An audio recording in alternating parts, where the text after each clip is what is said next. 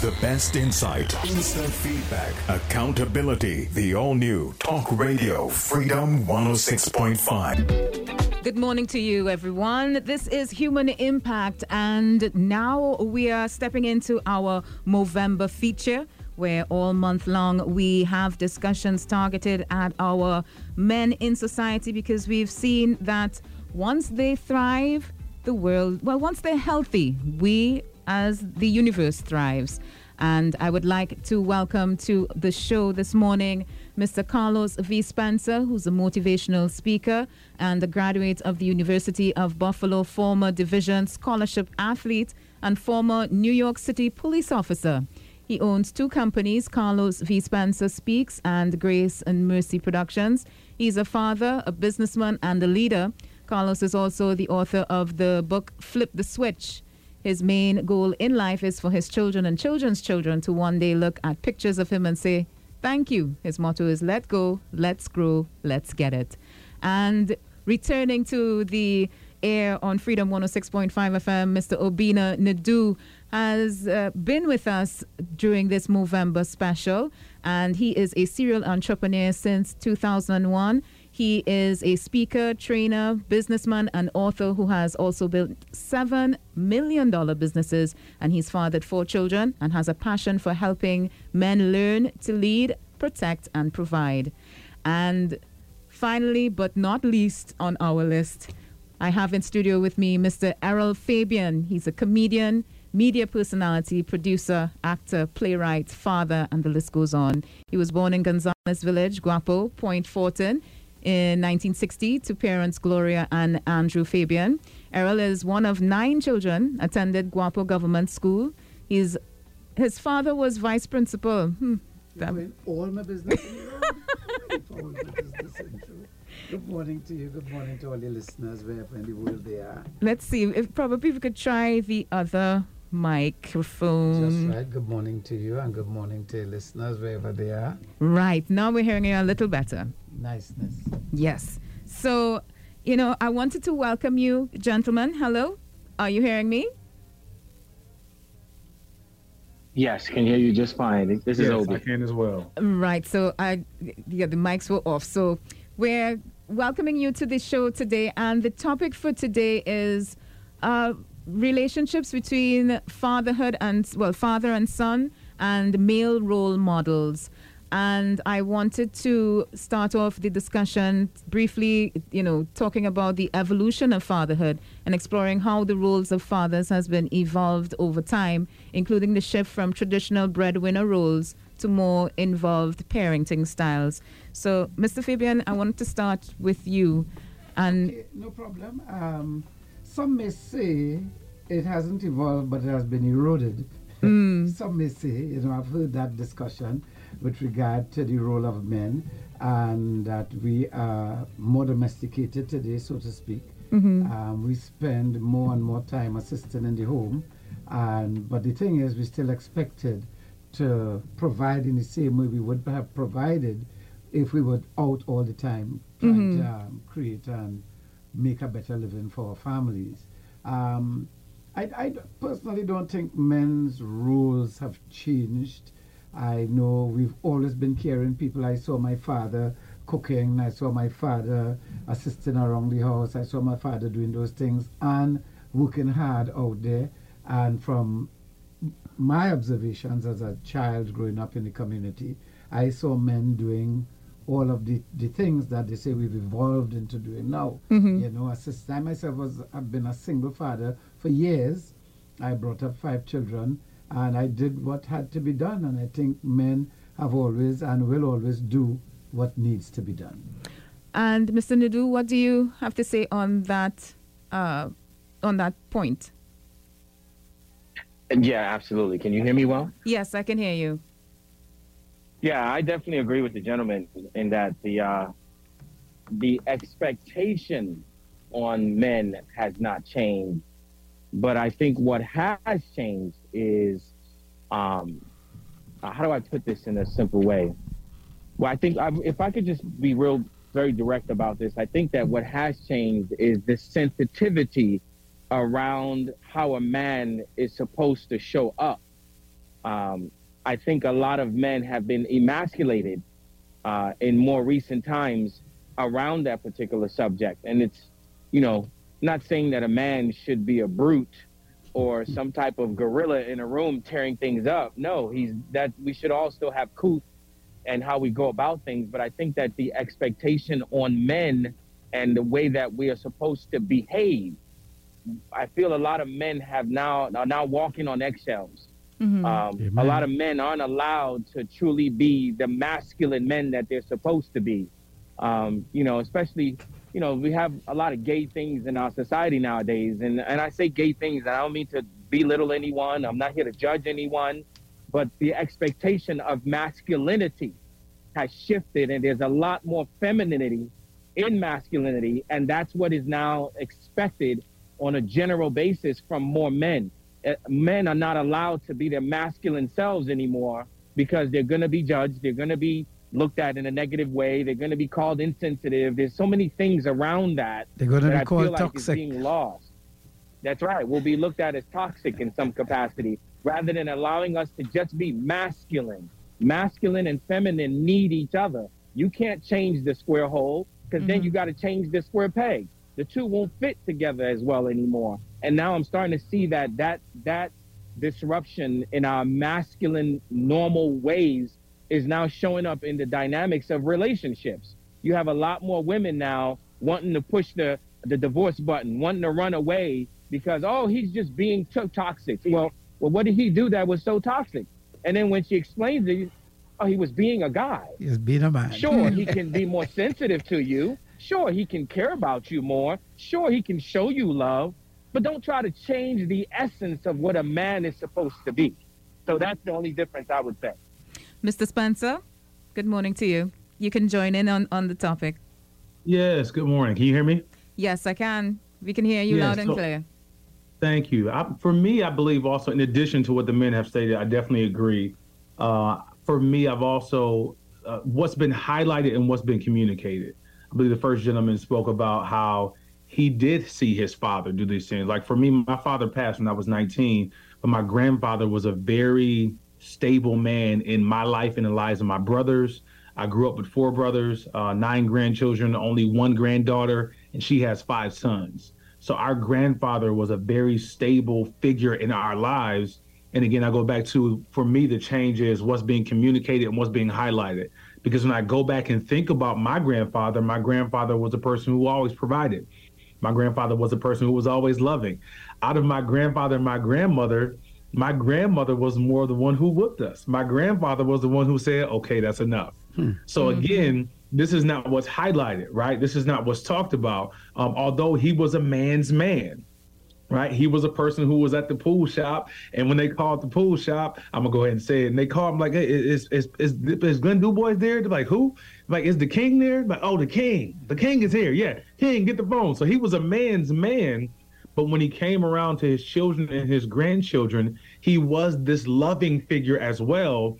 But it wasn't highlighted in society for me to be able to recognize that a man was showing this love. It's not till now where I think we're becoming more aware and the spaces are being more open to what men have always been doing. And I say that because a lot of men have been doing it already, but I think the ability to see it, to hear it talked about more, gives other men permission to now do what other men have always been doing. So I don't think this is men are just starting to do this now. I think there has been a good amount of men who have been moving in this space, but now it's being talked about more. If you look at statistics will show you for Black men in particular. Black men in particular have always been said men are not present. The father is not present, but that's not true. I think it was Oprah Winfrey that came out with stats that showed that Black men are prone to be involved in the lives of their children than other men. So again, it's not being talked about, it's not being highlighted, but it's always been done. I think now we're talking about it more, we're highlighting it more, and now we're giving permission to other men who didn't see it, who didn't hear it, who didn't have it represented in front of them to say, oh, this is manhood as well. Me and Obi talk about it a lot. If I tell my children, and I do, especially my sons, it's okay to be a virgin. It's okay to keep yourself. When they hear that from a man, they've never heard that most times from a man who is a man telling them that this is okay. So now, again, something is being communicated that's always been happening. So for me, again, I don't think it's new, but I think we're seeing it more, and I think we're talking about it more. I wanted to interject here and find out from y'all if you agree with the point that somehow within the evolution that masculinity, let me put it the other way, that anger could have been mistaken for masculinity and it was projected onto society, especially our young men, and they got it confused. Mr. Fabian, what do you think? Again, that word evolution, I'm a bit wary of it, but, you know, there's a lot more for men to be angry about in today's world. Okay. Expectations have evolved, but I'm not sure about this evolution of men. We are hardwired by a creator that makes us and places us here to function in a particular way, and our creator don't miss. Right? But there's a lot more for men to be angry about in the society today. I remember as a young man being able to walk down the road and compliment a woman, you know, in my own way, of course. But today a man has to be very careful in doing that, because you can be accused of any myriad of things that could be seen as hostility, that could be seen as sexual, that could be seen as assaulting, all kinds of things, from saying a good morning, you know. And we live in a society in Trinidad and Tobago where we expect to say good morning and hello and so on, you know. That is changing, but I do not attach anger to male experience only, especially since men have more to be angry about in spite of that, because anger is a normal human emotion. It's a chemical thing that happens in our head, and, you know, it's more and more men are not expected to get angry, are not expected to show their anger, I find. But that's how I feel about that. Mr. Nadu, you did bring up the clash between the feminine side of masculinity and the masculinity, the male side of masculinity as well. There seems to be a confusion or a discussion where, you know, fellas need to tone down on their anger, tone down on their masculine side. Do you think, as Mr. Fabian said, that men have a lot more to be angry about in this time, and that expression is what is being confused for masculinity?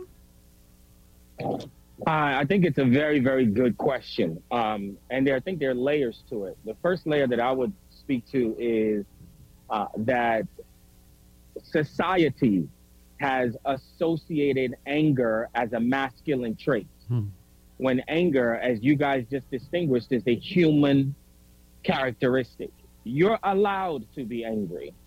Like, do you know how much freedom that gives a human being to know that they're allowed to be? People don't even say sentences like that. I say that to my son. I say that to my daughters. You're allowed to be angry. Now, you're not allowed to use your anger to abuse on any capacity. And that's the distinction. See, it's almost like the same way that society has negated the color black. So now when I say I'm a black person, all of a sudden, all these negative connotations are what show up in people's minds, as opposed to, no, black is just a color. Matter of fact, black is really not a color. It's just the absence of light. So let's not go down that road. I'm not chasing that rabbit right now. But my point, though, is let's recognize that society has placed anger as a masculine quality rather than a human characteristic, number one. Number two, do men have a lot to be angry about? Heck yeah, men have a lot to be angry about. You want me to tell you why? Because the other thing that has been expected of men is to not have any outlet. A man is supposed to just hold it. A man is supposed to just eat it. A man is supposed to just stay calm.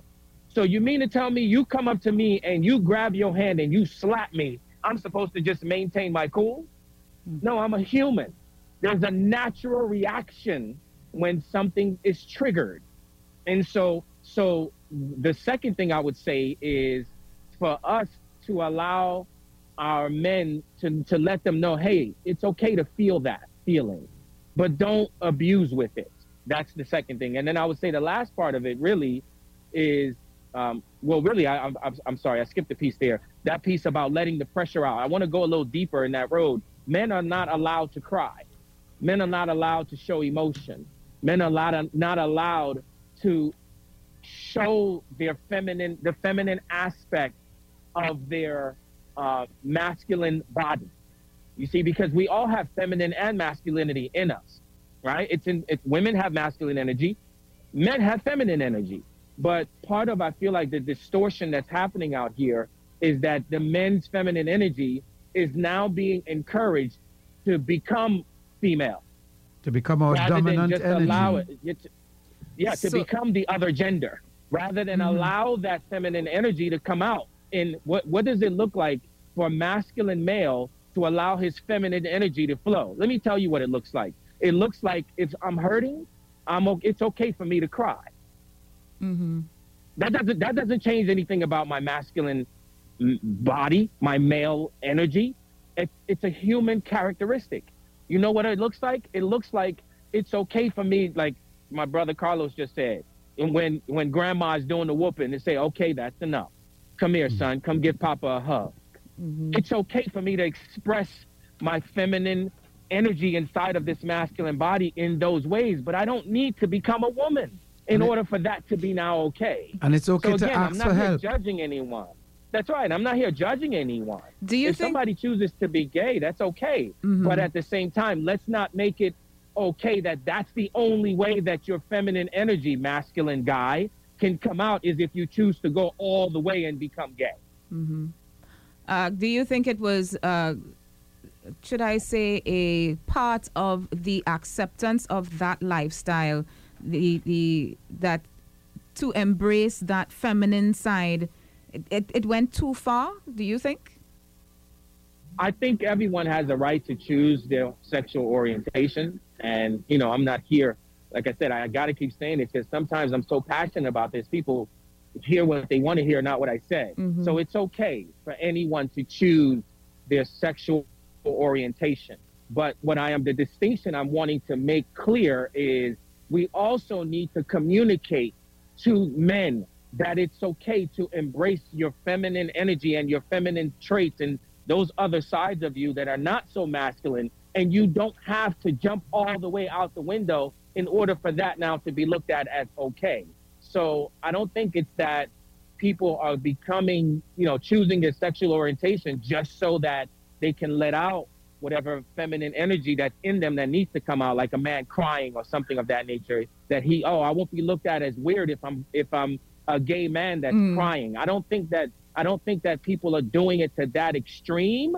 But what I am saying is, if we don't put into the conversation, if we don't add into the context, if we don't make it a part of the actual expectation that, hey, if you choose to be gay, it's okay. That's on you. Your choice. Mm-hmm. If you choose to be fully masculine, that's on you. That's your choice. But if as a masculine male, you want to express yourself emotionally, you can.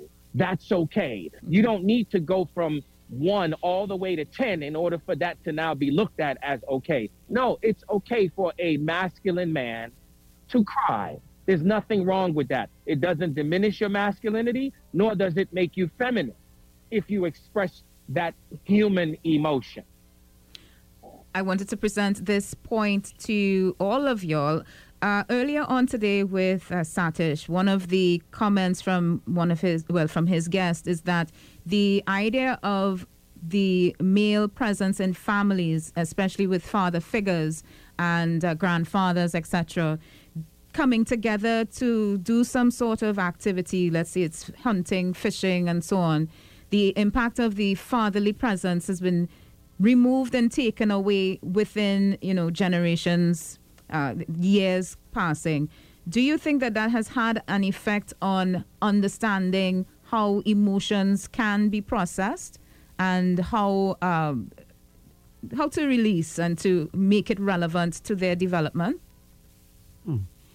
But I do. Let me. Go ahead. Yeah, you go ahead. Mr. Spencer, yes. Jump in. Yeah. Because you know what I'm saying. These men ain't letting me talk. So I'm gonna talk my talk. Yes. So I'm gonna talk on this because I gotta make a point on this angry part. No, it's all love. I love to hear men talk. I love to sit back and listen to it. I'm gonna make a point on this angry point, and then I'm gonna get right to what you just said as well. What for the importance of that figure? Because I've experienced that in my own life. Like I stated before, my father passed away when I was 19. And I grew up in a home where my parents were married, but my parents separated when I was about 5. So I'm a part of that demographic who did not have that father present for those things. On the angry part, too, I have to say this. The anger is okay when it serves people, right? So the anger is okay to come from men when it's serving the population and when it's serving women. That's what we kind of get away from. We want men to be angry, but we want them to keep it bottled up until it serves everybody. The problem is when we want us to keep it all bottled up, sometimes now men are bottling all this anger up and they don't know what to do with it because they don't have a healthy way of releasing it. So what do I mean by that? If you got 3 a.m. knock at the door and you with your wife and your man go show up and somebody's trying to barge into your home, you want him to be angry. I heard it once said, I'd rather have a warrior in a garden than a gardener in a war. I'm gonna say that one more time. Yes. I'd rather have a warrior in a gardener than a gardener in a war. So if there's a war showing up, you don't want a bunch of gardeners in your front line, but you want a bunch of warriors there when you have a gardener. I'll bring this point up and I'm gonna jump right into this masculine, this male being present. It's a beautiful scene. It was talked about in this book. I can't remember the name of the book, but in the Avengers, Bruce Banner showed up. Scarlett Johansson was sitting right there. She said, I'm sorry, Bruce, but I need the other guy. She pushes him off the cliff and then the Hulk shows up. And then the Hulk is the one that takes her to rescue because she needed Bruce Banner to be angry to be able to take care of the situation that was at hand. So again, anger is okay when it serves everybody, but it's a part of humans, like my brother Obi stated, but it's a part of men that we need to accept and show men. I went to the weight room this morning at 5:30 in the morning. Me and 2 of my buddies, we go 4 days out of the week. And I make this point every time I'm in the gym. It's a violent sport. And that's a good space for me to be able to release that anger where I can release it in a safe environment. And I can also have that same strength when somebody needs the Hulk to show up and I'm trying to be Bruce Banner. So these men in our lives, I agree, and I'll shorten this part since I touched on that one and hear from the other fellas. I definitely believe that the lack of having that male presence taking us fishing. I took my son to the gun range. And a lot of people in our cultures, we don't take our sons to the gun range. So we never learn how to operate something the right way. Therefore, when we're learning how to operate something, usually it's the wrong way, or men are being curious because they've never seen it operated the right way. So curiosity sometimes causes a young man to do something wrong, to do something violent, to do something that hurts somebody, because he may have never had the presence of a father to take him to the gun range and to show him, son, this is how you load a gun. This is how you never point it at somebody. This is how you shoot the gun. This is how you unload the gun. This is the safe way you do things. So I do believe that young men are missing seeing a man. Watch this, and I'll say this and I'll jump. Not only learning from him, but just seeing how he moves with his emotions. Seeing how my father gets angry. Seeing how he comes down from that anger. Seeing how my father may get angry and go too far, come back and be apologetic. Seeing the normal emotions of a man and understanding I can have these emotions not just based upon what I'm learning by being taught, but like you stated, I'm not seeing it, so I don't know how to operate it. I'll say this. I gotta say this. I'm sorry. If my son never saw me stand up and use the bathroom, how's he gonna pick that up? And that's a little far. But I can guarantee you, the fathers on this line, I have 5 children, I have 3 boys. My son has seen me use the bathroom when he was that age, and he learned how to do it without me just having to teach him how to do it, but he saw me do it. So it's very important to have that fatherly presence. We all agree. I agree, yes. And I just want to say in response to the question that to address a situation that has come about or allegedly come about because of an absence of father, it means we have to accept that there's an absence of fathers in the homes. And I am not absolutely sure that the narrative that we have out here about all of these absent men is a correct one. Yes, there are absent fathers. I was a single father. I have a good partner. He was a single father. And I know a lot of men who are not, some of them not present in the home, but very present in the lives of their children, their boys and their outside girls. of the home. Exactly. So we'll have to accept or accept as true that they're not there to really address that question.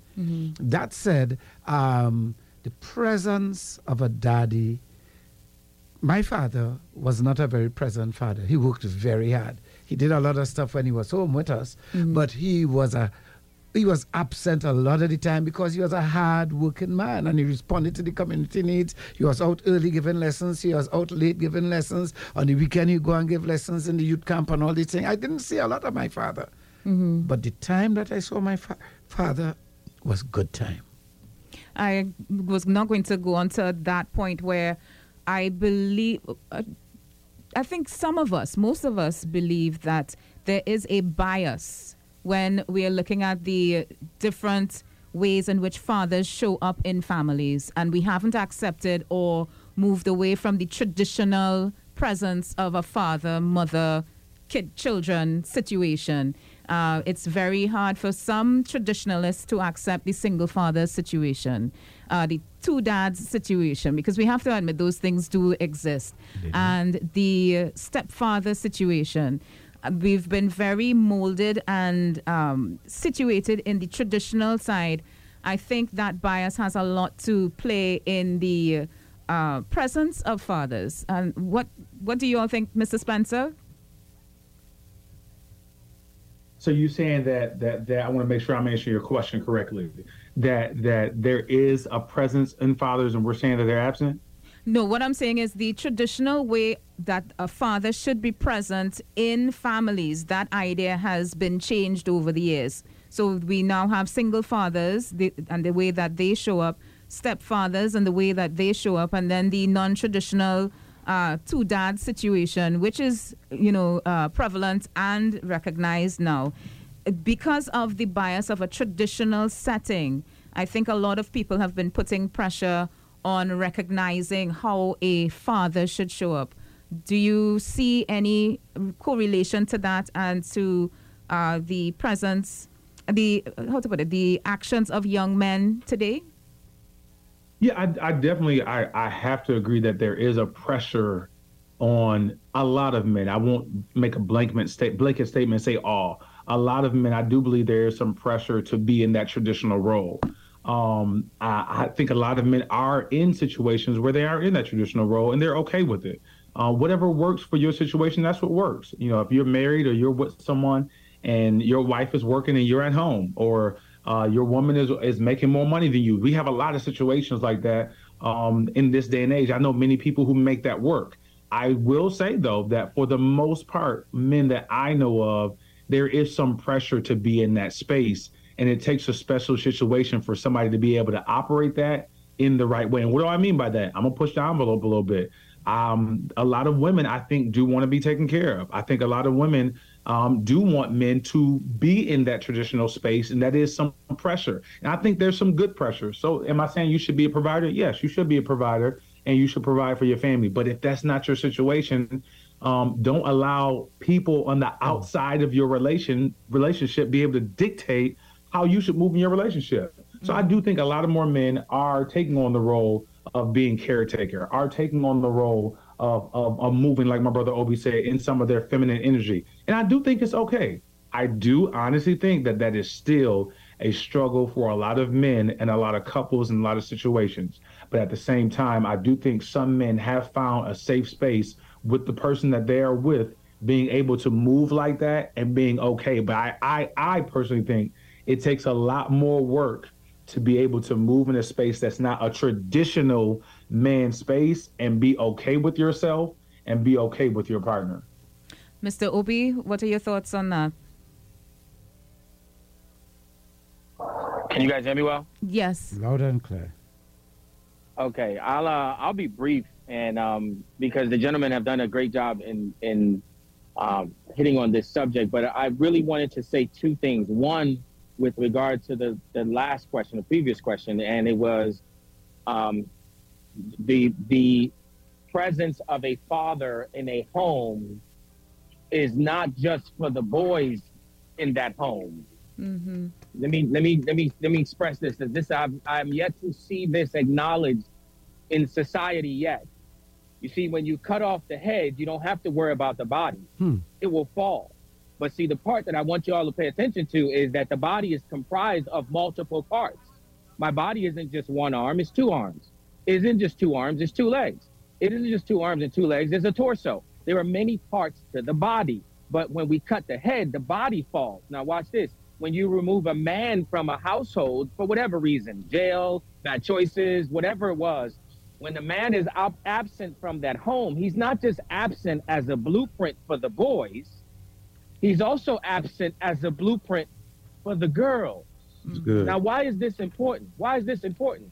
I was married before, and I was married to a woman who was raised by her mother and her grandmother.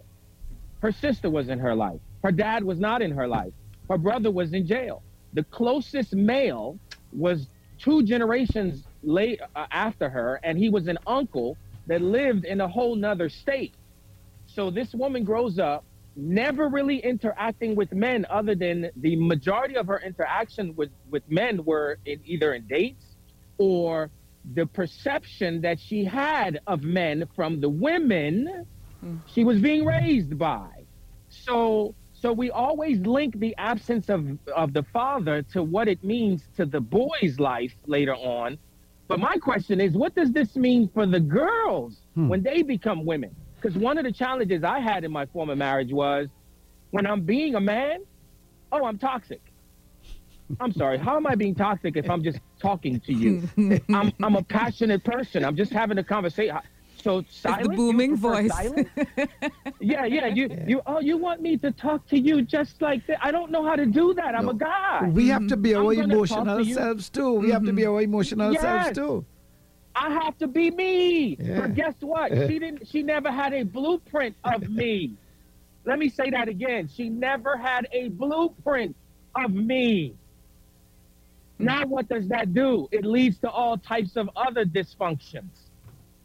So ladies and gentlemen, let's be clear. The absence of a father impacts everybody in major and significant ways. Now, to answer your question, I promise you I'll be brief. Let me go back to it. You said something. You asked about how does this part? How do I summarize this question? You mind reminding me, please? I got so traditional way. From traditional, yes, because the different ways in which fathers show up now in today's society, we have single fathers, stepfathers, and then fathers in the non-traditional way, 2 dads situation, etc. We wanted to talk about the effects of that. Yes. Ladies and gentlemen, whenever you want to know the purpose of the thing, you need to ask the manufacturer of a thing. Let me repeat that. When you want to know the purpose of the thing, ask the manufacturer of the thing. Last time I checked, if I shouldn't ask a car how the car operates? No, you shouldn't ask the car how the car operates. Okay, thank you, Odie.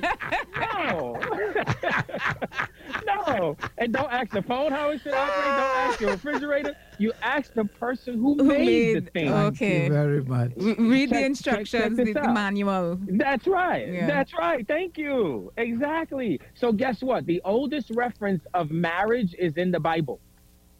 If you can find an older reference, please bring it to me, because I will stand correct. But the oldest reference of marriage is in the Bible.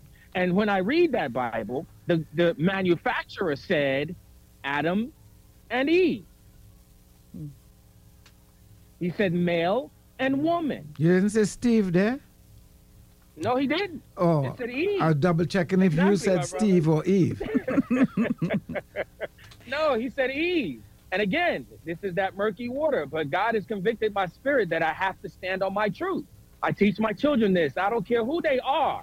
You stand on your truth, you die with your truth, and God will reward you. So this is my truth.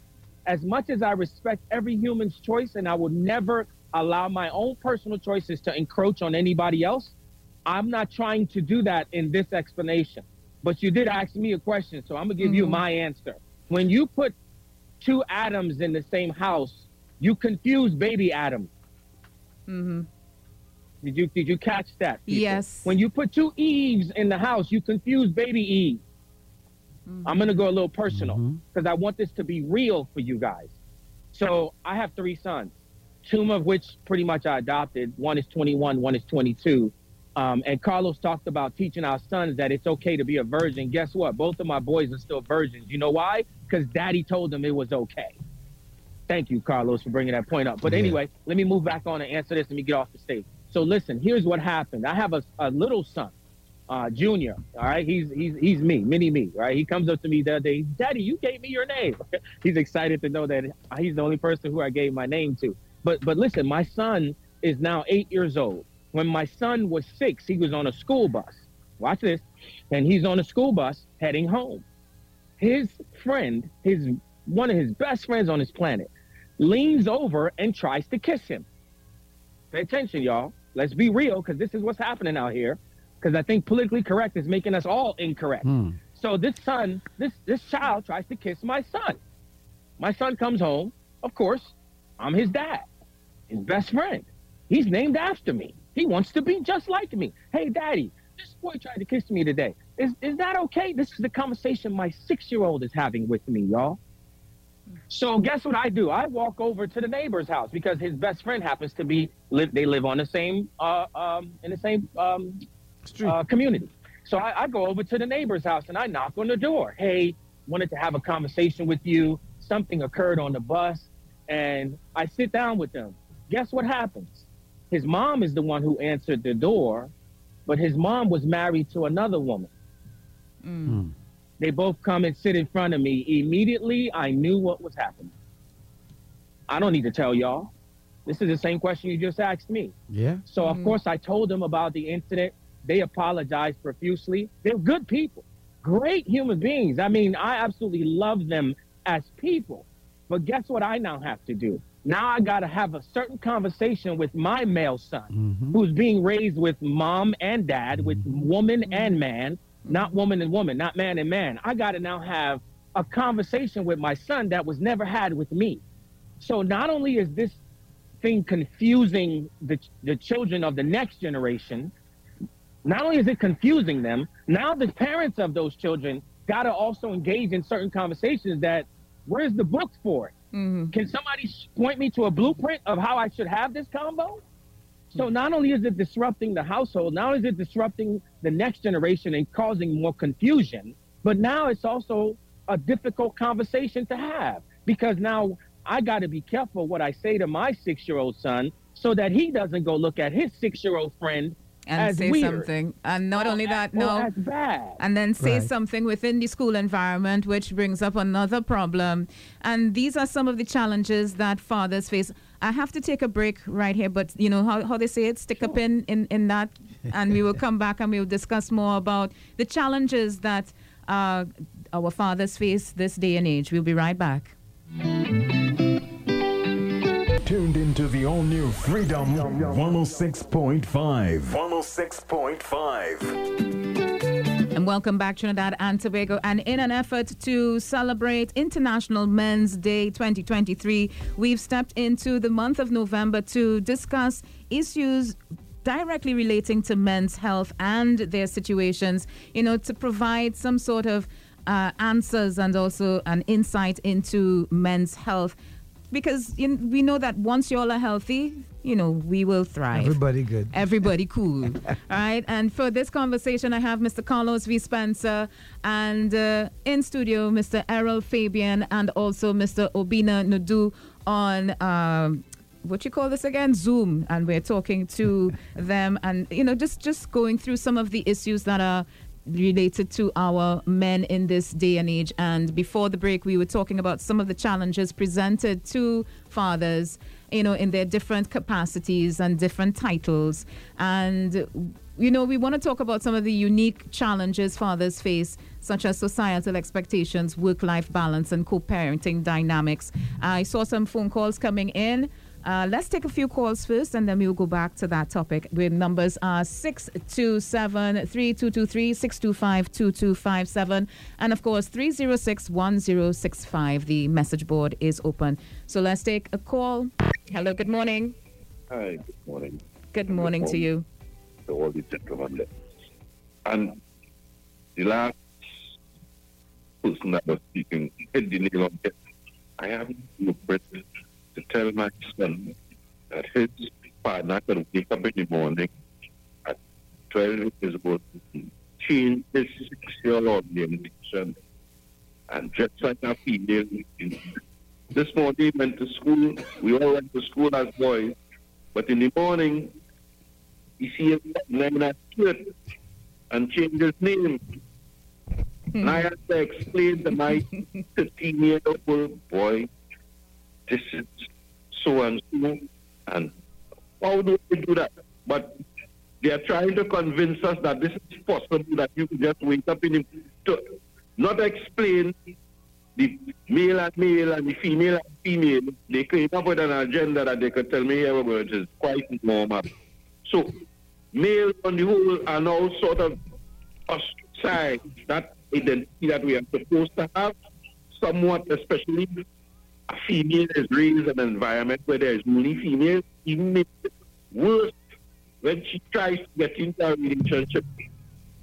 So we are, as males, we are in a very tight situation, and we need now to stand out, and that is kind of difficult because of views on how society sees men and being non-productive. If you don't have a certain amount of education and wealth, you're more or less considered out of bounds for some. Enjoy your morning, gentlemen. Thank you so much for your call and contribution. Mr. Obina, you would like to continue talking about the challenges that men face, discussing the unique challenges fathers face, such as societal expectations, work-life balance, and co-parenting dynamics. Yeah. Can you guys hear me well? Yes, we're hearing you. Okay. Yeah. I won't take up too much more time on that. I'll share one or two more things, and I'll let the other gentleman jump in here. Mm-hmm. But yeah, I think the biggest thing for us as men, in terms of the expectations, the work-life balance, and so on and so forth, is I think just for just society to realize that men are humans. I can't say this enough, man. We are human beings. So that means, in the same way that, women are allowed and expected to have and be and do certain things, men want the similar things, right? I'll never forget, as a little boy, my mom gave me some money to get some ice cream. Now, I'm the oldest of 4 children that she had, and her mom was with us, my grandma, and I absolutely adore my grandmother.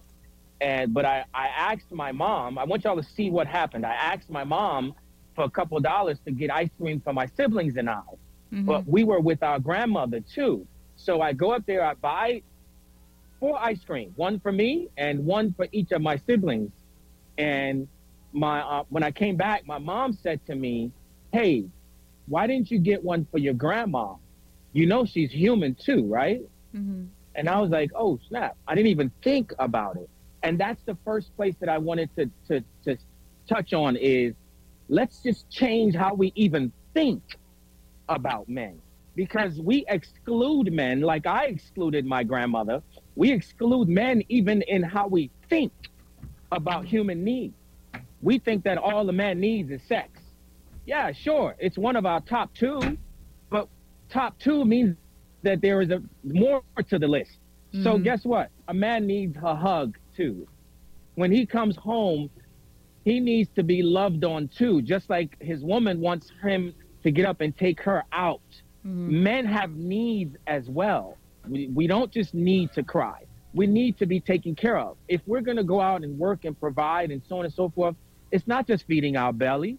It's not just laying us on our back and having sex. We have other needs as well, because we are human beings. But we've got to start by including men in the needs conversation. I think men by default are excluded in the needs conversation.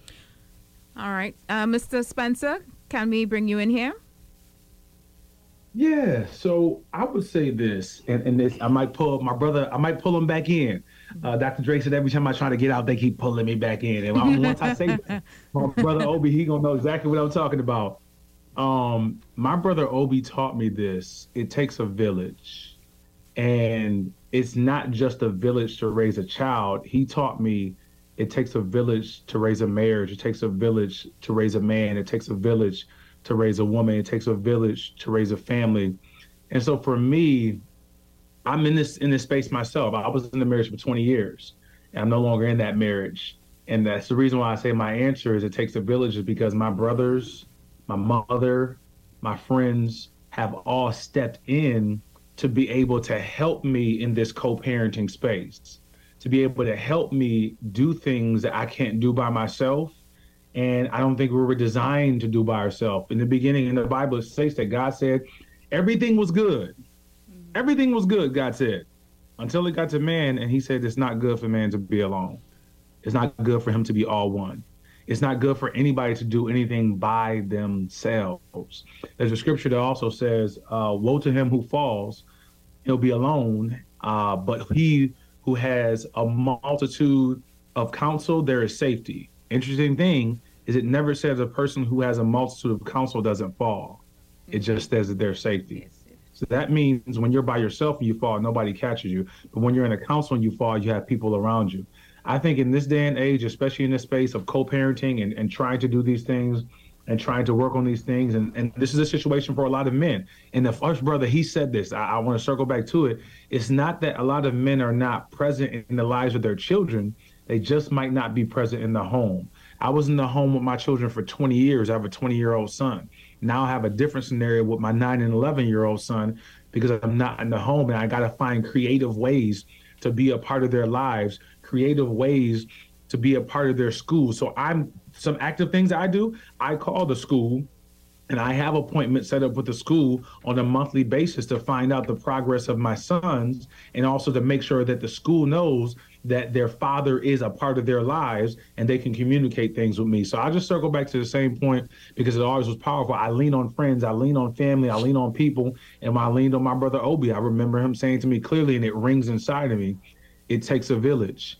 And it's not just a village to raise a child because we hear it said like that. But my African brother taught me that it doesn't just take a village to raise a child. It takes a village to raise all these parts. And for me, I lean on my village to help me in this co-parenting space.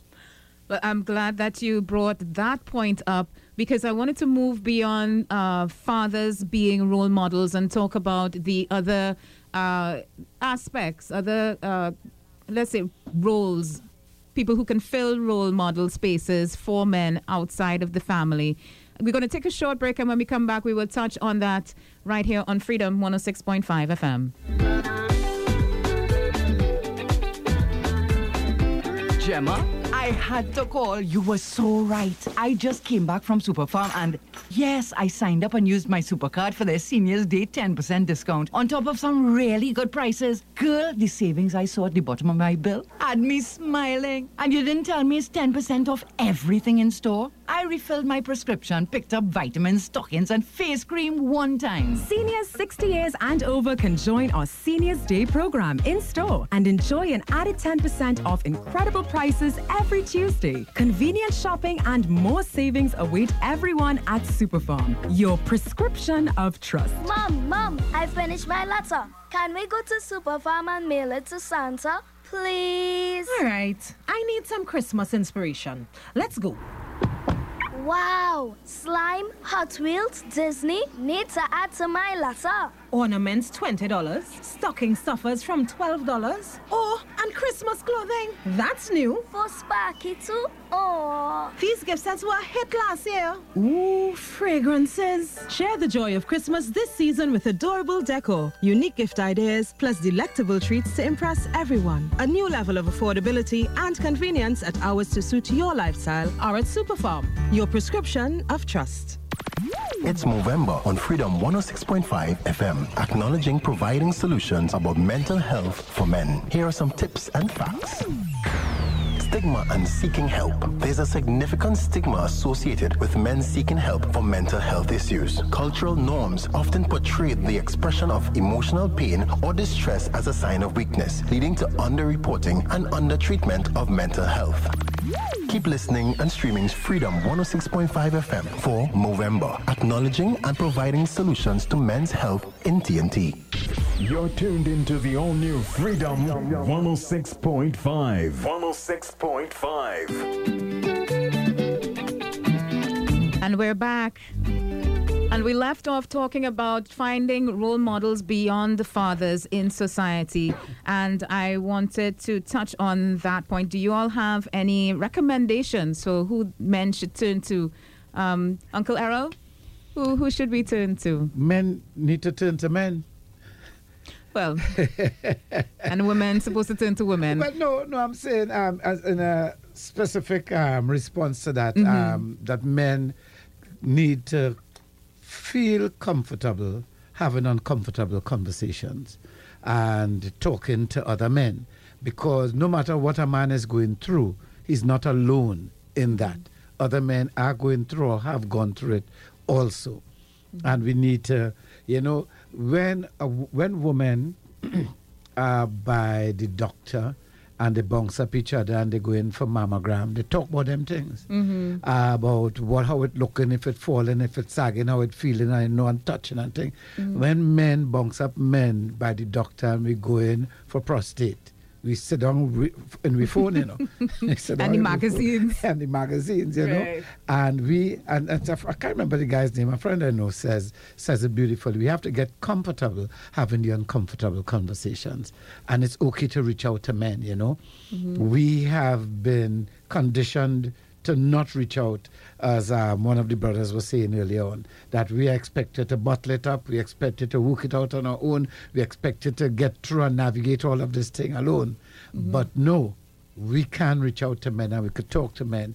And I feel it's a great problem. When we have our partners in life, of course we talk with our partners, our wives, our girlfriends. It's good to talk with our daughters, our sons, but we really need to find a place. One of the guys said he goes to the gym, so the brothers there can have that conversation. Not every man is in a situation like that, so we need to build into our lives situations where we are with other men and where we can speak freely. But I thought the barbershop was that space for y'all. It's not like that again? Well, not all men go to the barbershop.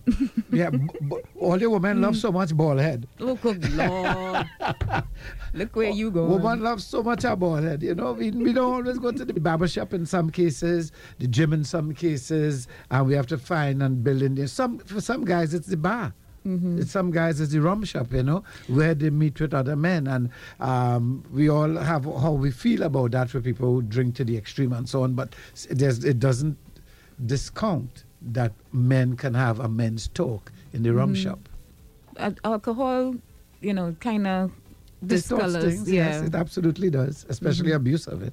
And then that's another issue that we have to accept as well, that there are things that impair judgment, alcohol being one, drugs being one, pain being one, pain, anger. Yeah. Mr. Spencer, you want to weigh in on this part as well? Almost definitely. I love it, Brother Errol. Hopefully I pronounced your name right. Yeah. He almost jumped the mic. He said, men need to go to men. I was like, oh, we done. We're finished here. We're finished. Just wrap it up. That's right. There's a scripture that says, listen to the instructions of a father. And I love that particular scripture because it doesn't say your father. Now, there are some scriptures that talk about your father, but this one in particular says, listen to the instructions of a father. That means you can go find somebody who's a father that may not be your father that can give you some great advice. For me, I like to go to men, like Brother Errol stated, and I like to go to men for those specific things. I have mentors for my fatherhood. I have mentors for business. I have mentors just for being a Black man. I have mentors for entrepreneurship.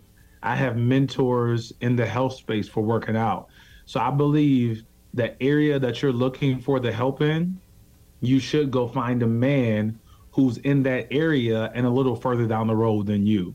And I also believe, I will say this, it's easy for men to hold men accountable. What I see, or what I do not see, is men allowing themselves to be held accountable.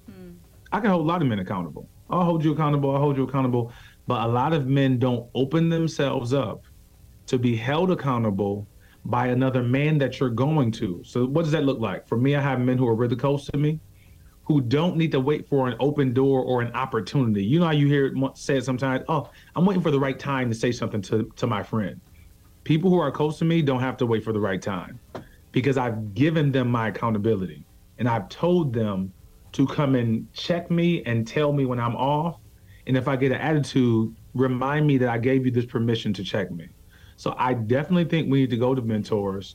I definitely think that you can go to a father, even though this might not be your particular father. I truly believe in going to older men. I have a lot of older men who speak into me, and a lot of older men that I seek out to find out. My grandmother always said, I've been your age, you ain't never been mine. So I purposely go to men, right? I've been your age, you ain't never been mine. I purposely go to my uncle, who's one of my mentors, who just turned 70 the other day. And I just told him, I can't make this up. I just told him yesterday, I want to set up a monthly meeting with you, just so I can come and sit underneath you and ask you questions. And then I'll end with this. I usually end that conversation with asking them to tell me something that I didn't ask them. So I asked them all my questions, but then I say, tell me something that I just didn't think to ask, that you believe and know that I need to know. Interesting. You see, while you were speaking, Uncle Errol started laughing when grandparents tell you, you've never been my age. I've been yours. I've been yours. That's it. That's classic. No, the thing is, it is. that just kind of opened a memory space for me coming up, because I'm kind of the younger one amongst elders in my family. And the thought of men coming together to discuss certain issues and so on. I saw that in my family amongst some of my male, uncles, father, grandparents, and so on. And then I realized that more and more it shifted to the women in the family having those meetings and getting together. And I said to myself, that is where it began to change, because you realize, as you stated, Mr. Fabian, your father was out in the community more than at home. And I think to pick up the slack, women decided, we're going to try and come together, and if it's not to see what the children need or do a susu or something to make sure that space was handled. Whenever the men decide, okay, we're going to come back and do this, at least there was a covering. How do we explain to men that, all you need to come back and kind of take that responsibility or roll over? Because we were trying to, cover you all for the time being.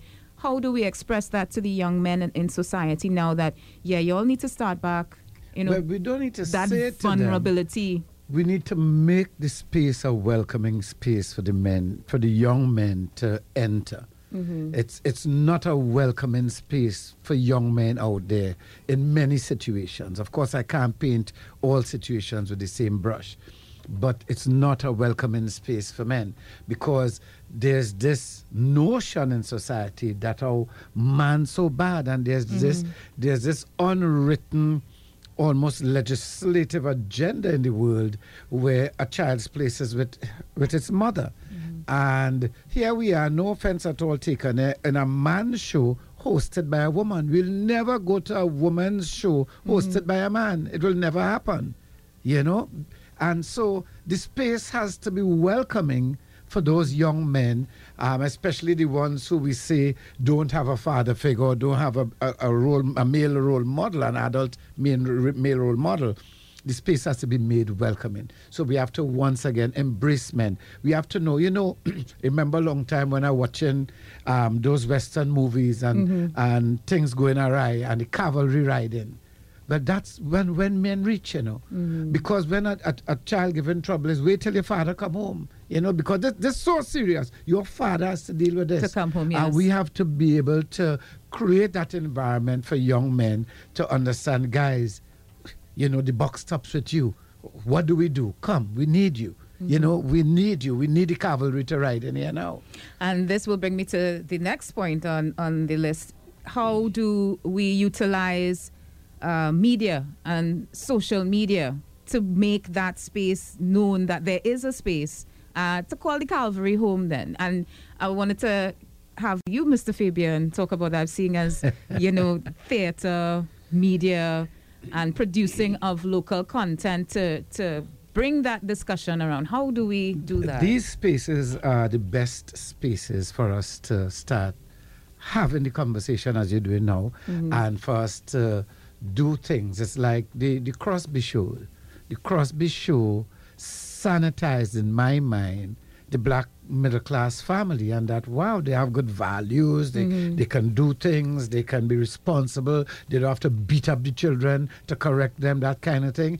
And that's something that I think media achieved. The actors, the writers, the producers, and of course the need to make the money. Somebody owned the station and they needed to make the money, and here it was, a black family was a thing that was able to sell. They were able to sell it and make the money. Today, we need to find the situation like the Crosbys to deal with violence, because there's a lot of violence in our society today. So we need to find that film or that series and create it that looks at violence and puts it down. But you see, we may be swimming against the tide, and I'm going to go way off here now, guys, so permit me. I feel as though there's a need to shift the entire society in a particular direction, and they don't want to push back. And who does push back? The men does push back. So it seems as though there's an agenda in so many ways. It's very pervasive to temper men, to just keep tempering men and governing men in a way where we feel that it's not okay to push back. But I want all of the men who are listening this morning to know, if there's a pushback going to come in this world and where we're heading now, fellas, it's up to us. And we need to be men, as one of the brothers was saying earlier on. We need to be men and stand in our male energy and push back. So, Mr. Obi, you want to contribute to the social media part of it and society? It's funny that you would ask me to do that. By the way, can you guys hear me well? I'm loud and clear. Yeah, we're hearing you. Okay. It's real funny you asked Brother Obi, but go ahead, O.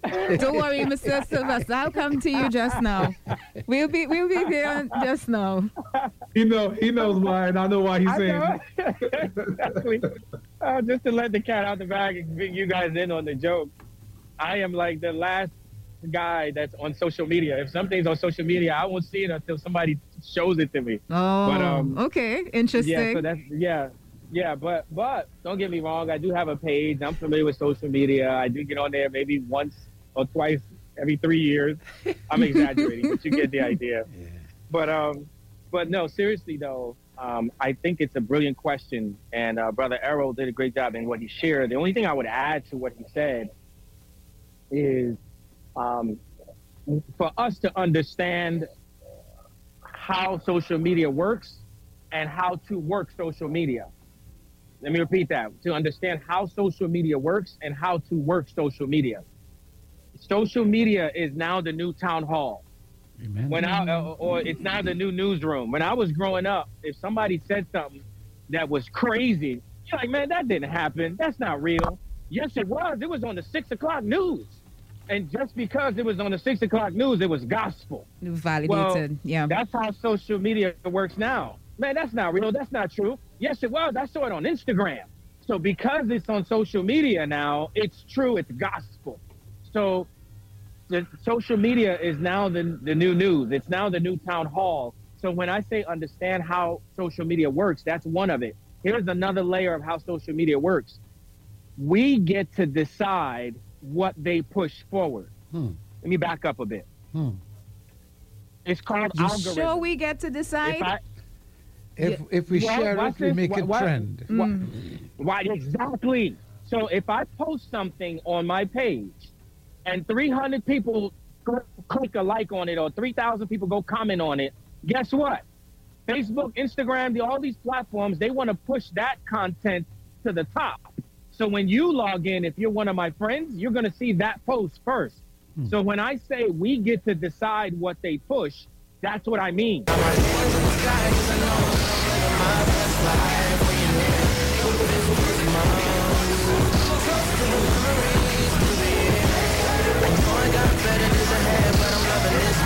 One person, my vote doesn't count. Yeah, but look, last time I checked, 100% is made up of 101%. Did you catch that? If I take away one of those, it's no longer 100%. So your vote does count. Your like, your post, your comment does count, because what we like and what we comment on is what they're going to push. So if we now know that's how it works, then let's go to the second thing. Let's now pay attention to how we work social media. So remember, I said two things: how social media works and how to work social media. So here's how we work social media. Stop clicking on all the nonsense. Stop liking all the dirty jokes. Men, stop only clicking on all the pictures where girls are half naked. Stop sharing the violence. Stop clicking on the violence. Stop only liking and commenting on all of the buffoonery, the things that are just, for lack of a better word, like and comment on the things that matter. Guess what? The social media platform has no choice but to push that to the top. You know why? Because that's who's paying. Yeah, they're gonna push that's the stuff mindset. People want to see, because that's how. Yeah, they're gonna push the stuff people want to see, because that's the stuff that gets them more checks. So if that's the case, if we keep seeing all the nonsense is what's being pushed, I don't blame the social media companies. I blame us. What have we been liking? What have we been commenting on? So when we talk about using these platforms to start to shift the conversation, to start to change the dialogue, we've got to become aware of how we vote every time we click or like something. All right, Mr. Sylvester, your turn. Mr. Spencer, sorry. I was about to say, somebody else joined us. Okay. Sorry, Mr. Spencer, your contribution. Sorry for that. No, you're good. You're good. It's all love. Here it is. One, you have to be very intentional, on top of what the gentlemen have shared, because they're for sure. I'm a playwright as well. I've done musical theater for about 20 years. I've written several productions. The reason why I bring that up is one of my productions is called Brotherhood. It's an all-male cast. Dealing with all different things that men deal with. In social media, you have to be very intentional. What does that mean? If you put content out there for everybody, by default, it's for nobody, because nobody knows who it's for. When you're very intentional and very specific about what you're posting and who that's for, what demographic it's for, watch what happens by default. The people who it's not for, they're nosy, so they want to see what it's about. So you get more attention by being intentional and saying, this is what I want to speak about. So how do you use this in social media? You have to be very intentional about, this is for men. This is for Black men. This is for fathers. This is for young men. This is for teenagers. Whoever you're for, be unapologetic about it. For me is not against you. Too many people think like, just because I'm speaking so loud for me, that I got to be against everybody else. No, I'm just for me. What I'm for, I'm for. The second part is a very big ask. The second part is the world needs to stop being so offended. So when it's for me, and when we're speaking about men, and we're speaking specifically about things that men deal with, you better believe somebody in the comments is going to say, well, what about the women? Okay, let me say this. If I'm at a rally and we're talking about cancer, and we're doing a 5K walk for cancer, I'm not going to go to that 5K walk for cancer and hold up a sign that says, we're against AIDS. Why? There's nothing wrong being against that. We're against diabetes. This is not the rally for that. Stop having a problem with what the rally is for. We're talking about, we're speaking about, we're catering to men, and we're very specific about it. You have to be very unapologetic about it, and you have to know that somebody's going to jump in the comments and say, well, what about the women? This is not against them. Well, what about homosexuals? We're not talking about them. We're talking about men, and we're talking about masculine men, and we're talking about this specific type of man. Everybody else in the world gets to talk about what they believe in, and there's a problem. There's a problem with that. There's a problem that I have to accept your belief, but then you have to be offended by my belief. Be very specific about it, be unapologetic about it, and the world needs to stop being so offended about it. I like that comment. So we're going to take some calls now. 627-3223, 625-2257, 306-1065. And as we await the calls, can we discuss support systems for fathers, the importance of support networks and resources for fathers, including community groups, online forums? Well, we just spoke about the use of social media and being online. I find WhatsApp groups are becoming more popular, and they're good. They're good. Some want to keep sending you broadcasts, right? Yeah. True, yeah. But I'm in a couple groups with men, and a lot of good stuff happens there. Good conversation, good advice, good suggestions. I'm loving those groups. So probably, if you can, name a few of them before we leave there. Private groups. Like one is with the alumni from my secondary school, Naprima College. One is the International Men's Day TNT group. You know, so they're not groups that are out there. But if people have like the idea though. Schools, alumni get together and boys' schools. So, right. Yesterday we were really at it, and I got a lot of stuff out of it yesterday. So let's take this call. Hello, good morning. Hello and good morning. Good morning. How are you? Not too bad. So I appreciate this topic, and I think this month is too short to deal with it. So I would like to suggest that the guys who want to have the program and the conversation to take it to the community center, but throughout the country, and let it properly be advertised, and use the community center. You know, if it has 10 persons, just look at you're helping 10 persons, because you don't want to have this place that you go to a high-end place and then you have to look for funding, and then you're looking for funding. As long as you're looking for funding or anything, we really ain't going anywhere. So we have to take it at a simple and small step. So what is missing in society is truth, honesty, and respect. Now, fellows must understand now, fellows must think, you know, the ego, and you feed your ego, be it looks, be it wealth, be it strength, you know. All women like respect. And you could say it anyhow, you understand? I'm telling you, women prefer respect all the time. And if you have that respect and you have that fairness, thing will go your way. Fairness in the sense that not because you're in the position you should take advantage of anybody. And that's a self thing. You don't need to go that extra mile to impress anybody. And I will say this again for men again. When you see us get married, you cannot live like you're single. There are no two ways about that. And I know that personally. I see all the examples. We don't have to live life to learn everything on our own, because we got to take many life forms. Your example all about, and that is where the conversation come about, to share example that people know you won't make that mistake. And in relationship, it's such a fragile situation. Today is good, tomorrow could be bad. And you could be broke, and you could be broken at anything, because now you're breaking your mental spirit, your strength, your peace of mind. When man loses peace of mind, a man is just a name and a figure. He loses everything.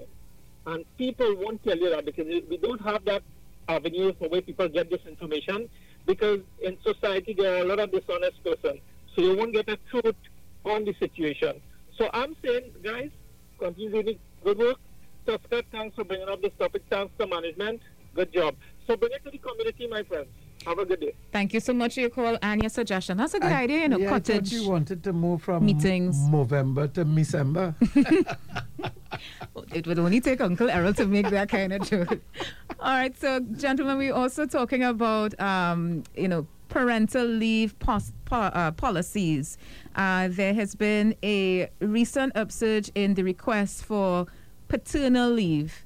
Maternity leave is given to moms already. They're even saying that it's not long enough but for paternal leave to be instituted in Trinidad and Tobago so that that attachment can, start from as soon as the baby is born. What do you think? Well, my company gives it. At Gael, from day one, fathers got paternity leave at Gael. That's a no-brainer. That's a no-brainer. There's no need for a cause or a march or a rally for men to get time off when they have babies. We need to be there. Yeah, and we also had a discussion talking about postpartum in men, which was something mind-boggling. It's real. I guess I wasn't aware that could happen. You didn't think we could feel? No, you didn't have to say it so, but I understand now your aversion to some of the females having these discussions because it's been so centered. I don't have an aversion, eh? No, what I understand what I'm saying. Observation. Yeah. Okay, your observation.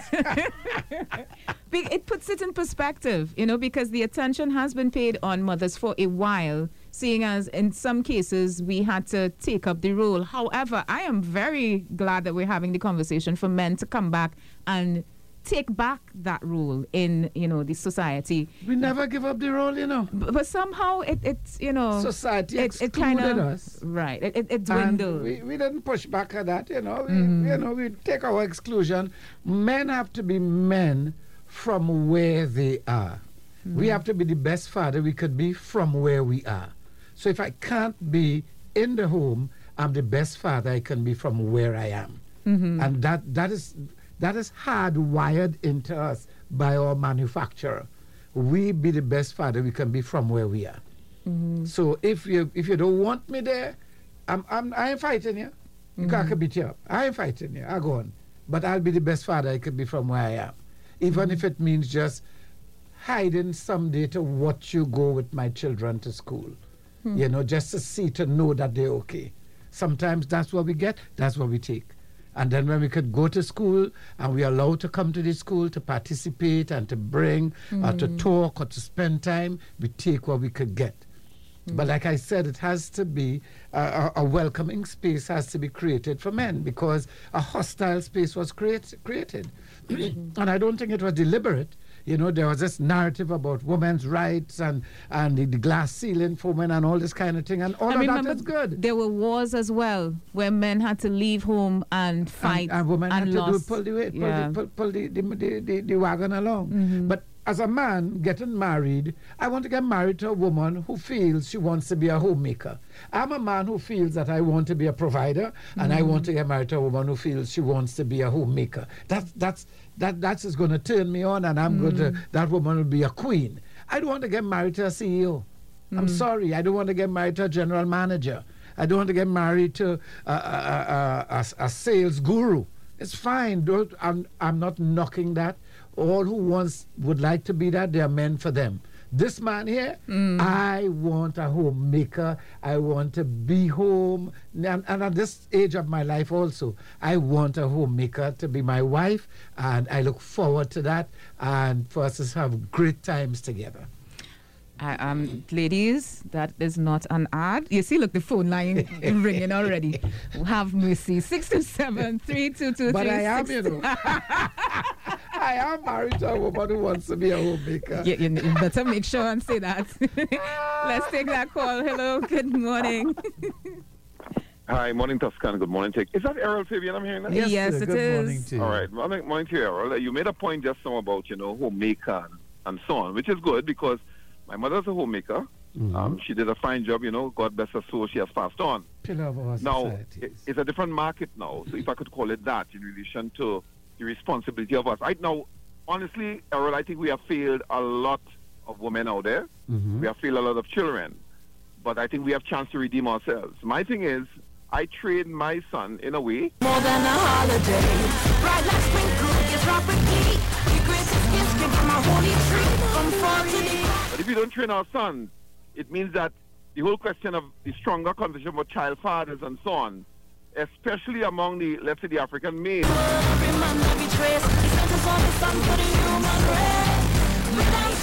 I think there's a lot of work to do for us. in relation to development, in relation to responsibility. I've always said, Tusker, that having sex is easy. It's very easy, and you don't have a law against that.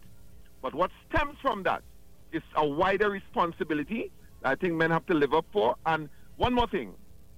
If you intend to get into a relationship, Errol, the first thing I tell people, make sure the economics are pretty strong as a man. Else, you're going to fall by the wayside. Good program. I keep listening. Thank you so much for your call and contribution. I want to mention in response that training children has less to do with what we say to them and more about how we live.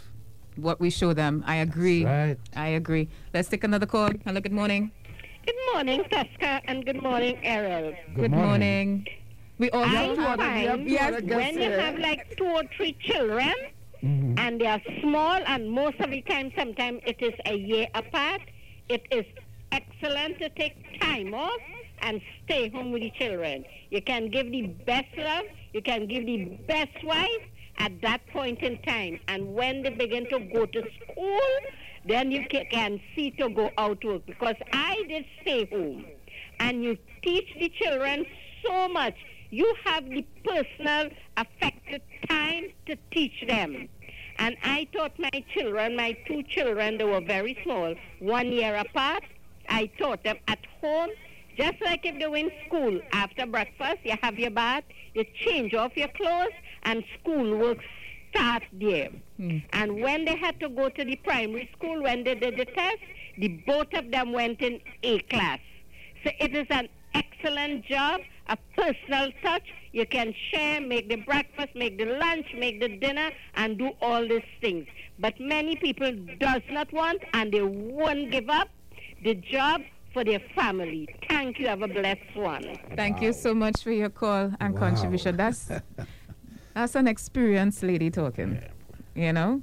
And as a woman, understanding that caretaker role and seeing it from my grandmother, mother, you know, it is, I see the changes that the eras have put on women, you know, so I would love to be, you know, a homemaker in this day and age, but I would also like to, we've been so trained to have the emergency fund put down that we making for ourselves, you know, and as a you know, a male, how do we provide that space to have that conversation with men to say, you know, okay, I am going to give up that sense of security that I'm providing for myself so that you can be the one that takes care of me. So you're going to let me be me, you're saying? Well, I'm letting you be you. You're going to let right? me be me. I mean, because we've been so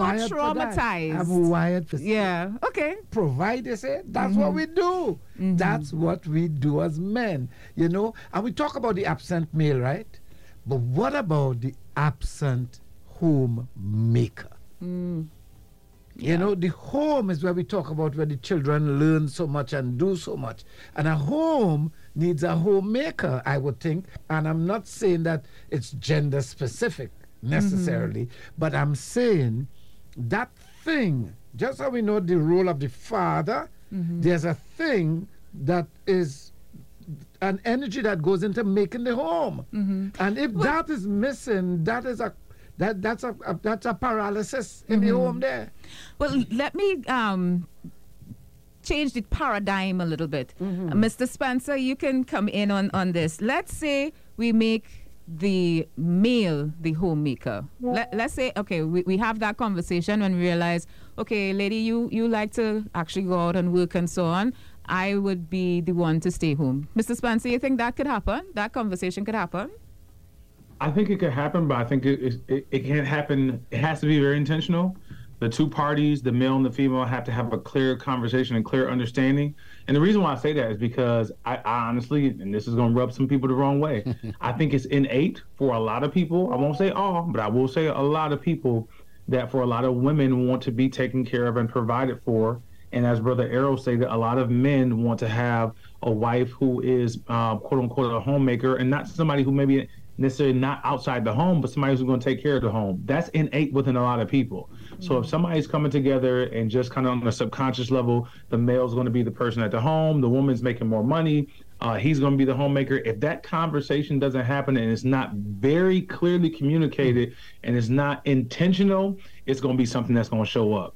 At some point, the male per se may feel like, well, you're not taking care of me. You're not doing things that I want to be done. You're not tending to me. Or the woman may feel at some point, you know, you're not making me feel safe. The word husband literally means house band, the band that holds the house together.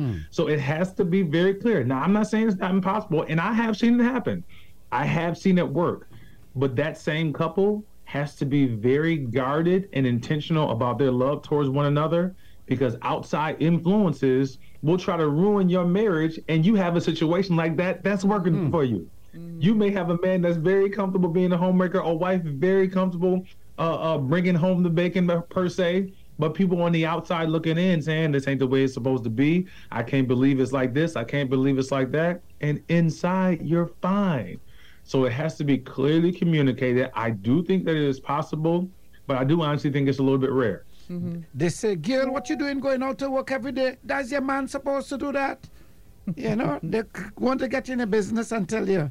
And you know, Trinice could jam it hard. We ain't easy, you know. Let's take a call here. Hello, good morning. Good morning to you, Tosca. How are you going this morning? I'm blessed. How are you? Right, that's very nice. I'm okay, and good morning to your guests in studio there. Now, in relation to what you're talking about, right, a homemaker is a very good choice once the human being, he or she, is a good person. A homemaker is really an excellent choice. Now, when you talk about a homemaker, what is a homemaker? A homemaker is somebody who basically see about the home and different things. I would agree with the fact that the man go out there and use his skill and talent to build the society. The man have the strong willpower, the physical power and everything to do that. You don't put a woman through them kind of drama. Let's just stay home and deal with the family and different things, right? So I would agree that the man really go out there and he build the society. Let the lady take care of the home, right? But my thing where that is concerned, as I say, if the human being is a good person, don't take advantage. Because basically she just home and she don't really know what is going on with you out there. And if the person is a good person, don't take advantage. Otherwise, you will end up in a situation where you are not deserving of what it is they have. So I don't agree with that. And I want to give this one advice before I go. If you can take that position in life, it's good, but just be careful. Be very, very careful, because there's a very dangerous society out there. So just be careful. That's all I will say. Thank you. Tosca, be careful. Thanks, Tosca, be careful. I didn't say I was taking, you know. Be careful.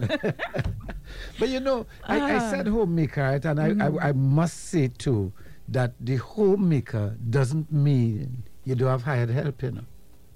Thank you.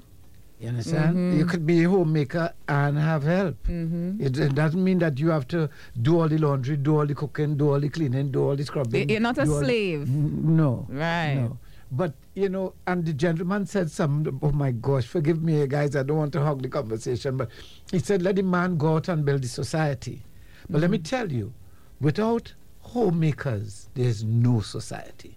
You wouldn't have the opportunity to do it. Is the foundation of the community, which is the foundation of the society. So that building of the society and building of the community has to do with strong homes. And that is an awesome responsibility that is more missing than men are from our world today. Mr. Obi, how do you chime in? Mr. Nadu? Yeah, I'm here. I thought you didn't love me anymore. Okay, all right. You see how miscommunication is go? No, you're good.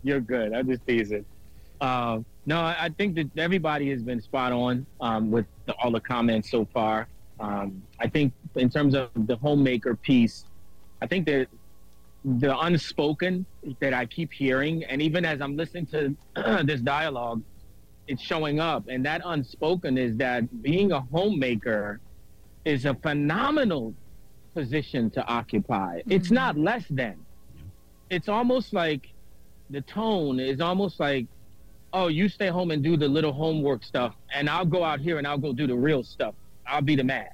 No, because when the society that Errol just pointed out, he said without the home, you don't have the society. The society that men are out here building, who is it that's going to occupy that society? Isn't it the children and the women from home? So you can't say which one is greater, you know, the chicken or the egg. You can't even say which one came first. Both. Without either one, you wouldn't have the other one, right? You need both. So my greatest thing that I want to say is that a woman that is at home is just as important in handling the homemaker side of things as the man who is outside of the home handling it. Your other question about men going for, I guess, I don't want to call it maternity leave. Paternity. You call it paternity leave? Yeah. Right? I think it's really important. My uncle sent me a video the other day, and it was a cartoon, and there was a man and a woman, mother and father, and the mother spoke first, and the judge said to the mother, "Why do you think you deserve to have the baby?" I guess they were getting a divorce. And the woman said, "Well, I carried him for 9 months, and, you know, I birthed him, and he's my child." And the judge was like, "Okay." And then the judge looks at the father and says, "Why do you think you deserve to have the baby?" And the father said, "If I walk up to a Pepsi machine and I put coins in the Pepsi and it spits out the Pepsi, does the Pepsi belong to me or the machine?" Some of you will get that one much later, but the point of the riddle of that joke was to say the baby belongs to both of them. Mm-hmm. The baby belongs to both of them. The Pepsi was a part of the machine until the man came and paid for it. Now it's his. The Pepsi belonged to both. So for a mother to be asked to take maternity leave or be okay, that it's expected, it's a given. That's just the way things are. But we don't even consider that, hey, the baby belongs to the father too. Mm-hmm. Or, hey, we keep talking about the men are present outside of the home, they're not present in the home. Well, maybe that's because right from the beginning, we didn't even expect them to be present in the home. So I think that paternity leave and maternity leaves are necessary. I don't think it makes sense to just have one because the baby belongs to both. Thank you so much for your contribution. We're going to take a phone call now, and it's coming pretty close to news time, so we have to start to shut it down. This conversation was very interesting. Let's take another call. Hello, good morning. Hello, good morning. You're live. Hello, good morning. Good morning. Yes, enjoying the conversation. Thank you. Yes, but men, they all have their duty to play too. And because some of them really don't stand up to their responsibility. If the woman working well, the man could work 30 things in house. But remember, some men nowadays, now they don't want to work well, they don't want to keep the kid and woman work. And they sometimes leave the child with their grandmother or somebody else, and they go out. And they all in the bar all day long, all night long. So I was cooking here, like cooking and doing everything home in the house. Everything, the thing I was my mother right hand. Anybody come to the house and say, "This child here, this is my right hand. God bless me. I praise you too. He died, but God bless me." You must stand up with responsibility to do things in the home. You help the wife to do this and to do that. They are not doing it. But they out on the block. Now you find they always get themselves in trouble. Because when the gunman comes, he comes to take them too, because they are the wrong place at the wrong time. Thank you so much for your call and contribution. He has a point. Hello, good morning. Hello, good morning. Sorry about our feedback. Thank you. Now I'm listening to your conversation, and, from the many contributions I'm here, let me start by saying women have broken free from the chains and the stereotype of being a homemaker and just a wife. They have entered into the world of work, and, they have come a long way and have well established themselves in the workplace. Now, what we are experiencing now is a mix in society where, because women have established themselves in the workplace, you might tend to see, or some people might disagree, that men finding it a bit comfortable being the homemaker. Likewise, it's comfortable where both parties choose to work and be a breadwinner. That is the direction society is moving in. Whether as an individual, you can accept that. As a family, you can accept that. As a society, can we accept that without frowning and saying that he's a homemaker and she bringing in the money and you are looked down at? You know, there's a degree of acceptance from individuals to family to society to really bring that change around. Because whether we like it or not, that may very well be the direction that we are heading. You know? Okay, thank you so much for your call and your contribution. So, gentlemen, these are the closing minutes right now. So let's start with Mr. Obina Nadu, your closing comments on the topic for today. Yes, ma'am. My final comments, really, if anything, I would leave everybody with just the thought of, remember, your contribution matters. I talked about casting our vote from a social media standpoint, but let's cast our vote. Let's not forget that we can cast our vote with our words to our men.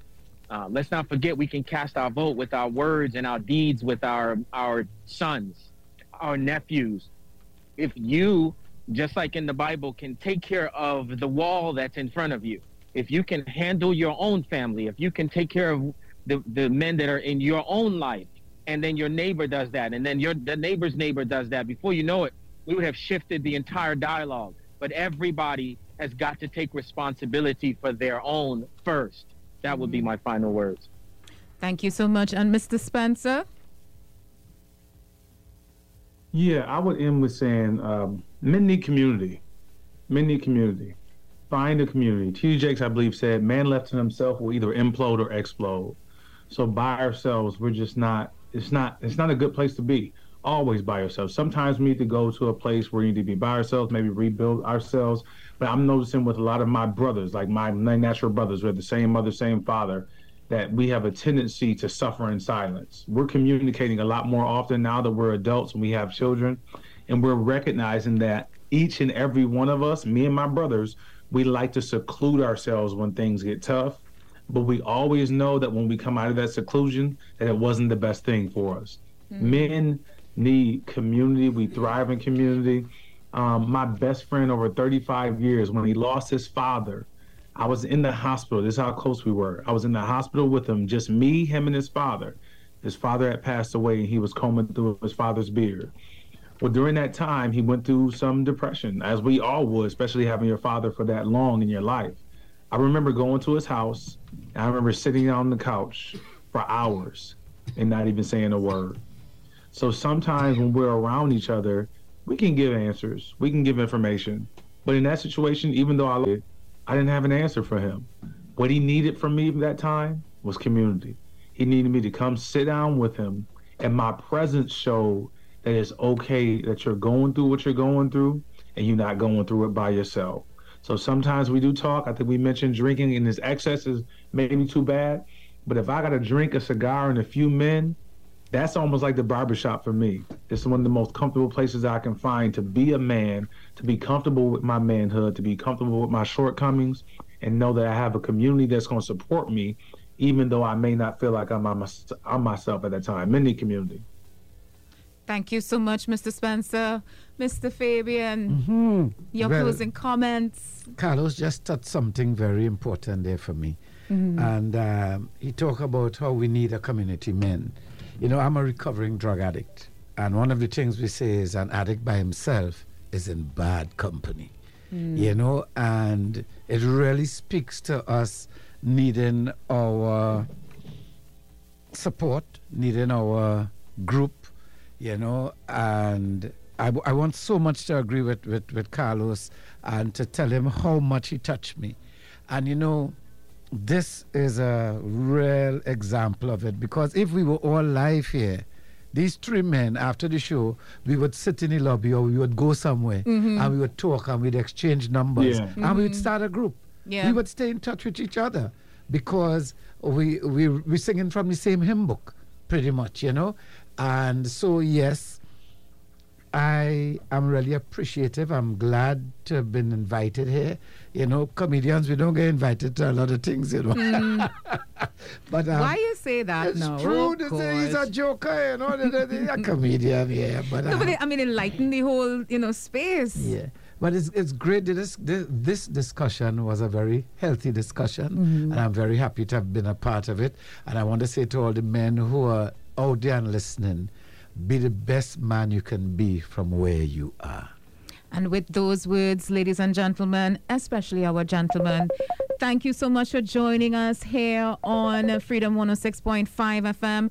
Mr. Carlos, Mr. Obina, thank you so much for joining us via Zoom and being part of the conversation. And of course, we have a few more days within the month of November to, really talk to our men and show them that we do care. And we know that once you're healthy, the entire world will thrive. So thank you so much, gentlemen, for joining me. The best insight, instant feedback, accountability. The all-new Talk Radio Freedom 106.5.